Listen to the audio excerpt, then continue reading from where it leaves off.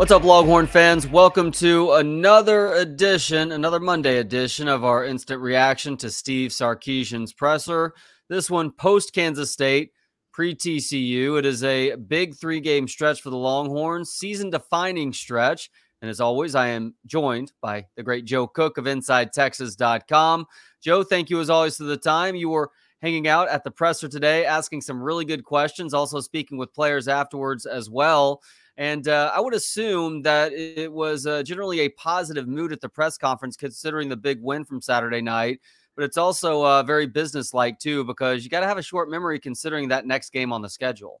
Yeah, exactly. I think that's a good way to put it. They were, I think in recent times there's been occasions where they would win a game like this. And, we as the beat media would maybe not intentionally, but kind of blow smoke and say, oh, wow, y'all are doing well. Not out of any sort of, ulterior motive, but just that's how it works. And I think everybody, even on the media side, recognized that this team knows that what's coming this Saturday in TCU, and a top 5 team, a chance at a first top 5 win for Steve Sarkisian at Texas, first top 5 win for Texas, I think, at home since 1999. So there wasn't much of that. You're right. It was very businesslike, and they seemed to know that, what they described as a great week of practice last week, they're going to have to repeat that if they want to beat what's, at least by the rankings and even by the record, a better team in TCU than Kansas State was.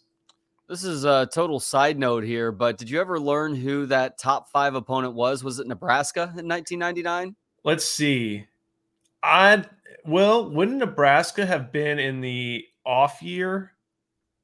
Or even years. So maybe it was Case. No, because this is an even year. I was about to say maybe it's K-State. I don't know. Maybe it was an Aggie team. No, because that was 98. I don't know who it could have been. Maybe I wonder who that was. Let me see who that is. I'm pulling it up right now. Man. I don't even know the non-conference schedule for Texas that year. So let's see if I can beat you to it. 1999, of course, that's Mac Brown's second year. That's in the thick of the Major versus Sims era, which I'm sure was a lot of fun to discuss. I don't know. I don't know who it would have been looking at the AP poll. I've got the answer for you. Joe, every once in a while, a blind squirrel finds a nut. And this week, that blind squirrel is me. It was, in fact, Nebraska. They were number 3 when they came into Austin on October 23rd, 1999. Now, remember, that was the year that Nebraska gained retribution. One of the few times Nebraska beat Texas while both teams were in the Big 12. They beat them in the Big 12 championship game that year in San Antonio. I was at that game. It was a miserable game to be at. And I think that was the year that Sean Watson was maybe yelling things at Major Applewhite on the sideline, or was that the Colorado game? Anyhow, Nebraska beat Texas in the Big 12 championship game that year, but Texas won the regular season matchup when the Huskers were the number 3 team in the country. That makes sense. And that's kind of the beginning of the end of the prime time then, because, they went to the Rose Bowl, got shellacked in 2001, and then they weren't the same since then. They were still good in those aughts, but they weren't ever anything the same. But yeah, that was when they were the powerhouse and definitely a worthy team of having a top 5 ranking. But it's been that long, and that's the other thing. And it's never really been a team like I know they used to play TCU all the time in the Southwest Conference days, and I know that since TCU joined the Big 12, they haven't. They've been pretty darn good, and they've been pretty darn good in Austin. I don't know if they've been number 3 good or 4 good while in Austin. Maybe that one year in 2014, they approached it, but I don't know if they've ever been this highly ranked heading into Austin. No, this is a huge year for them, an unexpected year too, for that matter. I know we've talked a little bit about it over these last couple of weeks. TCU was looked at a team that was kind of middle of the pack this year. It was going to be year 1 for Sonny Dykes, and he might be able to build something good eventually. I just think we underestimated what Max Duggan might become in his final year of eligibility in Fort Worth. And then TCU always has a slew of playmakers in the backfield, as you just mentioned, with Kendre Miller. but also a wide receiving core that always seems to have 2 or 3 guys that can break one off at any second. And if anything, the defense might be a little bit down this year, even though they do have some playmakers on that side. That's the weaker of the 2 sides of the ball right now. Yeah, Gary Patterson, he felt like it was his time to leave that program. But even so, he left a very experienced program for Sonny Dykes, for Garrett Riley. The defensive coordinator's name escapes me right now, to where even, Max Duggan didn't win the starting job this year. It was Chandler Morris to start. So they have a backup quarterback who was able to do well. They have an experienced offensive line, a talented receiver core led by, we'll see if he plays, Quentin Johnston, and even the loss of Zach Evans to TCU or to Ole Miss, that didn't seem to affect them too much, as they have Kendry Miller step up, like you mentioned. So, there have been times when teams get decimated by the portal whenever coaching changes occur. That didn't happen in Fort Worth. And Sonny Dykes has done a very good job to very much reap the benefits of that all the way to their undefeated record at this point in November. Hey, it's Kaylee Cuoco for Priceline. Ready to go to your happy place for a happy price? Well, why didn't you say so? Just download the Priceline app right now and save up to 60% on hotels. So whether it's Cousin Kevin's Kazoo Concert in Kansas City, go Kevin, or Becky's Bachelorette Bash in Bermuda, you never have to miss a trip ever again. So download the Priceline app today. Your savings are waiting. Go to your happy place for a happy price. Go to your happy price, Priceline. So it took one question for somebody to ask, and look, it's a totally fair question. It's TCU week. Gary Patterson, that I'm still having a hard time getting used to him wearing Longhorn garb on the sidelines on Saturdays, is facing his former team, a team and a program that has literally built a statue for the guy, considering how much he meant to that school prior to his departure in the middle of last season. And no doubt he has had this game circled all year long because, one, he gets to say hello and give hugs to a lot of people that he has cared about for a number of years. But two, he was a guy that was essentially asked to leave last year because the program for a couple of years had not been headed in the right direction. How much do you think this does mean to Gary Patterson, considering that he is a guy that's obviously very focused on the task at hand? He has done a great job of helping Pete Kwiatkowski and these defensive coaches come up with game plans week in and week out. And maybe he can add a little bit of extra information in terms of what the TCU offense brings to the table. But this is also another game for him. And he understands that win or lose against TCU, you still have 2 more important games. And more than anything else, because Texas is in the driver's seat right now with regards to making it to that Big 12 championship game, you can't put too much emotion into any one game right now. I think it's just kind of what they've been talking about. It's a Saturday night game in prime time at home. And I think if you look at it that way and give it that much importance, that's the right approach to it. You have to respect the team that's coming in. And if you're Gary Patterson, you try to make sure that your job doesn't change, that you see a team on the other side that just happens to be wearing purple and black, that you have to, find their strengths, find their weaknesses, and help the coaching staff in that area. But you're right. It does so happen that that's where he spent 20 years. They have a statue there from him. But that could help too. I mean, he could be able to go up to, let's say, Bo Davis and say, that left tackle they got, we tried to teach him this step 30 times and he never got it.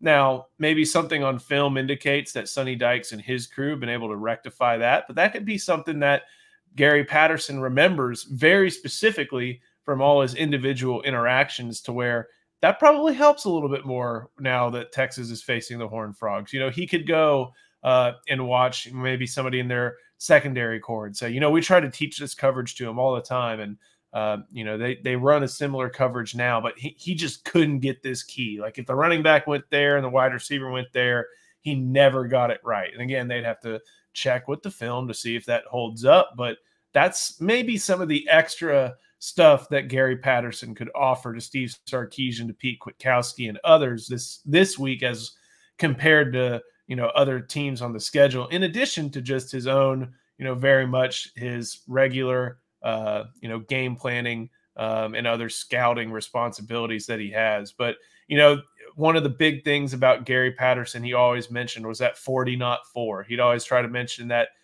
when he was at TCU, going to TCU would be a 40-year decision and not a 4-year decision or anything like that.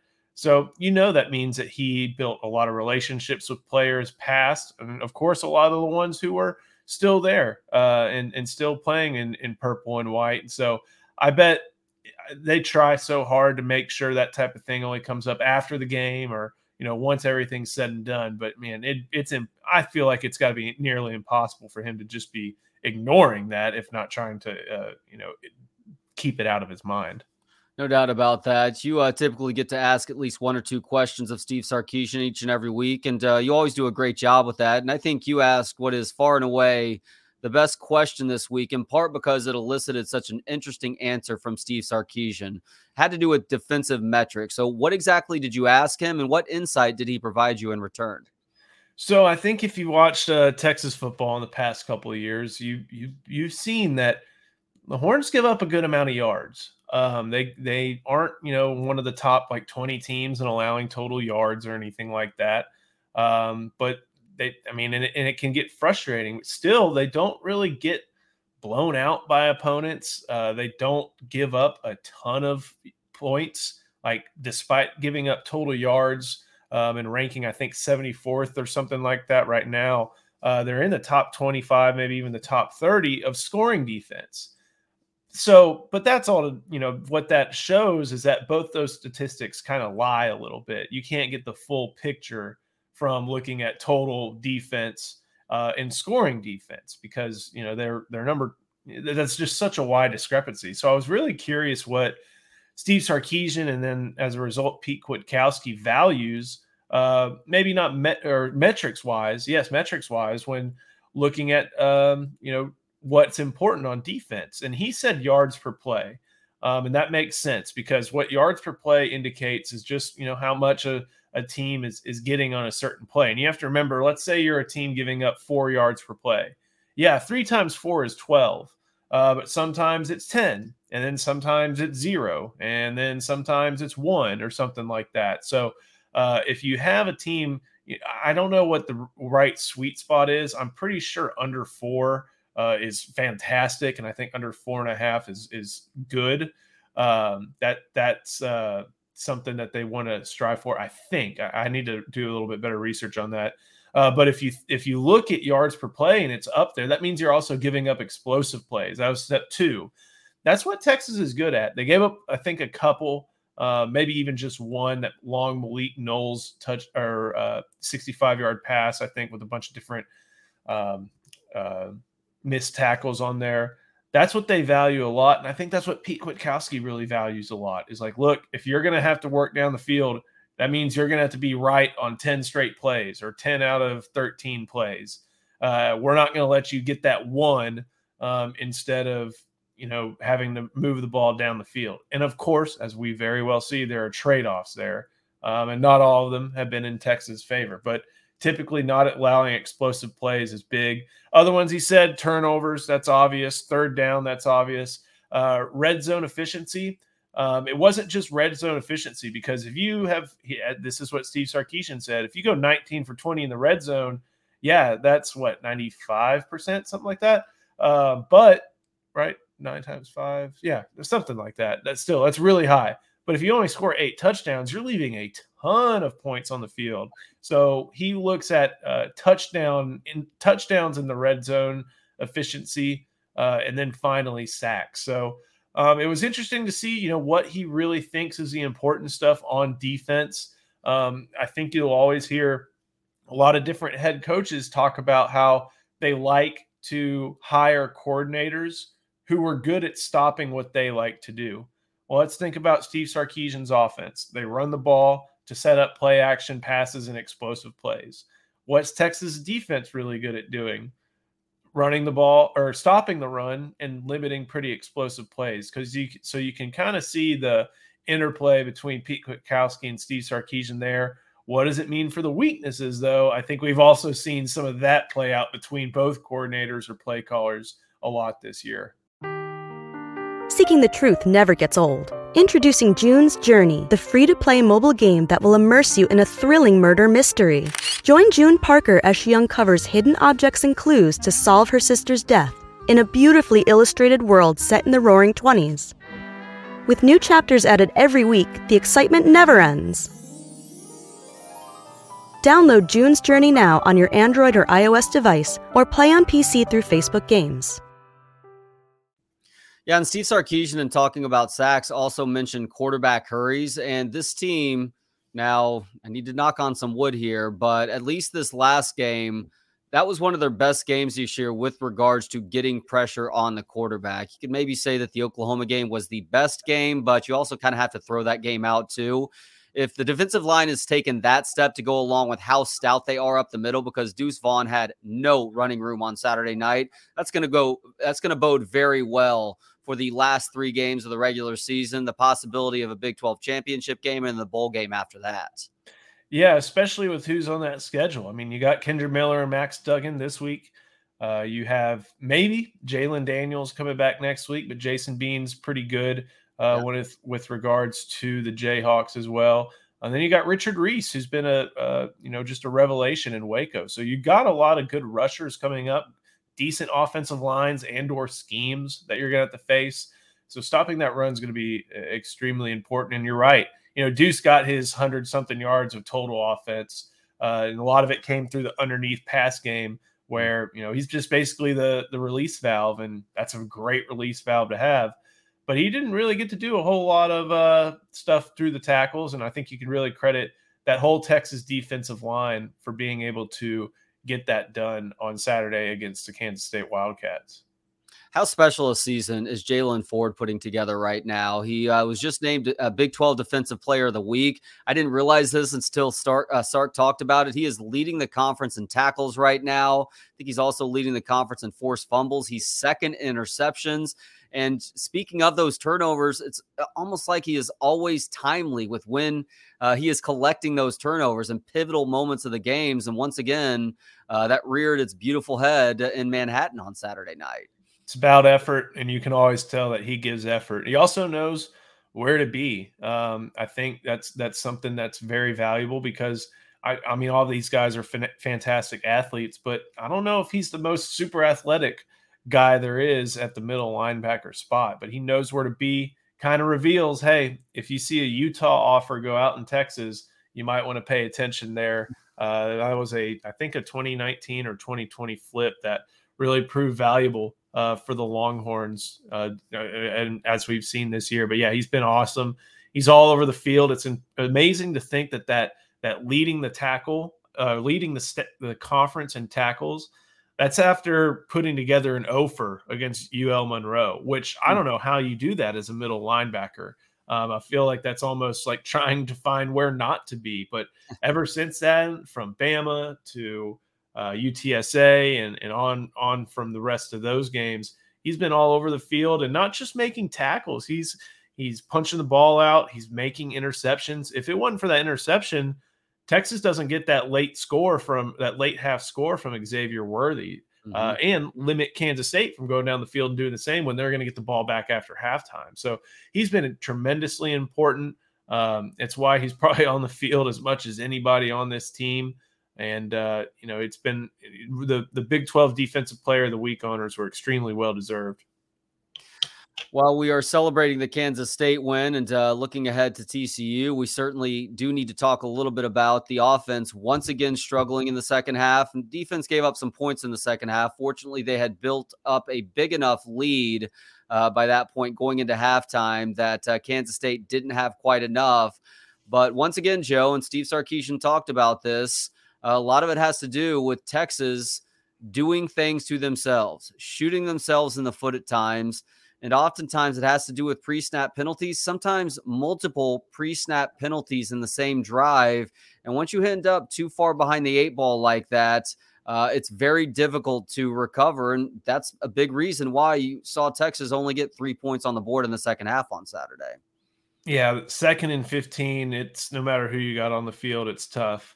I was kind of thinking about this today and just wondering, maybe this is something that he has to get used to at Texas with the way this team is currently formulated.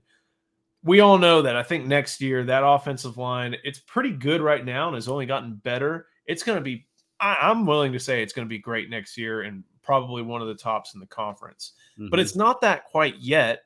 And so when you're asking guys to block for a running back, though talented, who everybody knows is going to get the ball, it's tough. So I'm not saying that Steve Sarkisian needs to start passing the ball during a lot more during those second halves. Yeah, I think you mix that in. I think he's just got to be variant in his run game, because when it came down to that, I think the last offensive series Texas had, where if they get a first down, it's pretty much game over. But if not, the ball goes back to Kansas State. There wasn't much imagination on those run plays. There really wasn't. So that's again, that may be a little bit of a separate issue, but it was just, all right, here you go get them.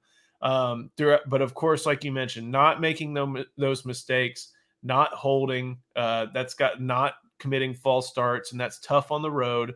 That's got to be what the next step that this offensive line takes, because they've definitely taken a lot of really good steps throughout the course of this season. But for that next one, it's got to be keeping themselves, in front of the sticks, helping Bijan out.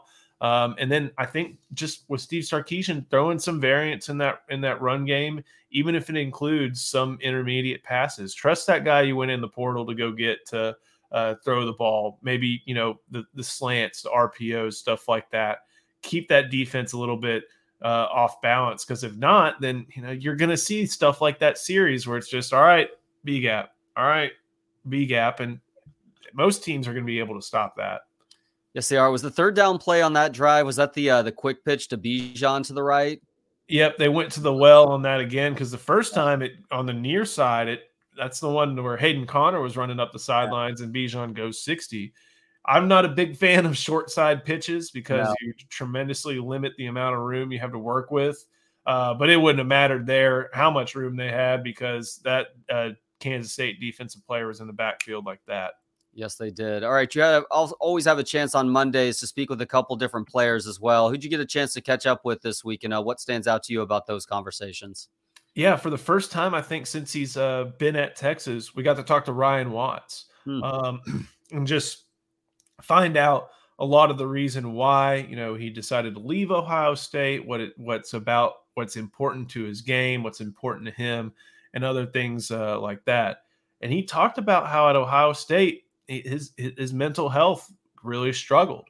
And he thought it was just homesickness. And as his time went on, he's like, look, I'm homesick. I'm away from my family. I'm not happy here. It affected his grades. It affected his play on the field. It affected everything. So he decided, I'm going to find a place in the portal. Texas was pretty short order, his selection, not only because of being closer to home, but also because of a relationship with Terry Joseph, who recruited him when he was at Notre Dame, also with Jeff Banks and Steve Sarkisian from when they're at Alabama. So that's kind of the backstory on him coming from Ohio State to Texas, even though he's still referred to Michigan as that team up north or at school up north. So there's still some Buckeye left in him. But he was talking about, just what it means to be a corner in this conference. There's probably a lot of coaches around the nation who would say, yep, you're playing safety. But he is stuck at corner, and he's done a phenomenal job. I think PFF had him as one of the higher-rated players from Texas's win this past week. It's tough to get anything past him if you're lined up against him on the boundary. That's been pretty much true for any of the corners who have played there this week. He mentioned that, the bumps and bruises he's had over the course of this season. One was he called it a nerve, so I guess it's a stinger from the Iowa State game. Sounded like a hammy from the Oklahoma State game. Says he's feeling a lot better. Gave a lot of credit to the training staff, but it was good to finally talk to him, because that's the first time we have, and he's been an important piece of this Texas defense for the entire season. Anything else from Quinn Ewers, or I know Keandre Coburn was out there as well. Anybody else that jumps out? Yeah, with Keandre Coburn, I think one of the things that Steve Sarkisian mentioned was, Keandre thought about going to the NFL. He's that would have been his 2018, 19, 20, 21. I think he was a redshirt junior last year, but a fourth-year redshirt junior, came back for his fifth season, and he thought about going to the NFL. And he'll probably be a good NFL player at this point. But one of the things Steve Sarkisian, and as a result, Bo Davis, spoke with him about was saying, hey, you have to improve on your pass rush. And I think everybody knew that. And I think Keandre knew that too.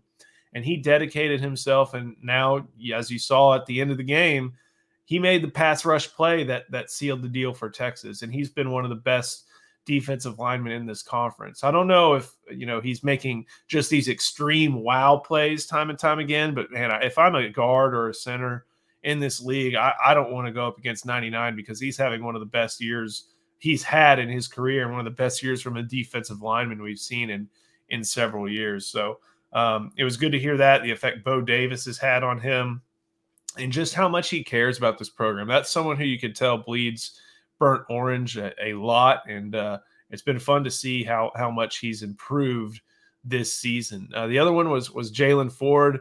It's kind of funny. So Jalen Ford, who went to Frisco Lone Star, had a relationship with Ryan Watts, who went to Little Elm. And, I'm not from the Metroplex, but apparently that's a pretty big rivalry. And Ryan Watts didn't really want to talk about what happened their senior year. Jalen Ford was more than ready to talk about what happened during their senior year. So I guess that sounded like a big win for Lone Star. But he, Big 12 Defensive Player of the Week. He had a couple of his teammates were asked, like, do you think Jalen's the best defensive player in this conference? And he said, oh yeah, definitely. And, he's humble. He's not going to brag on himself like that, but he talked a little bit about just how much work he's had to put in this year to be the stalwart on defense he's become.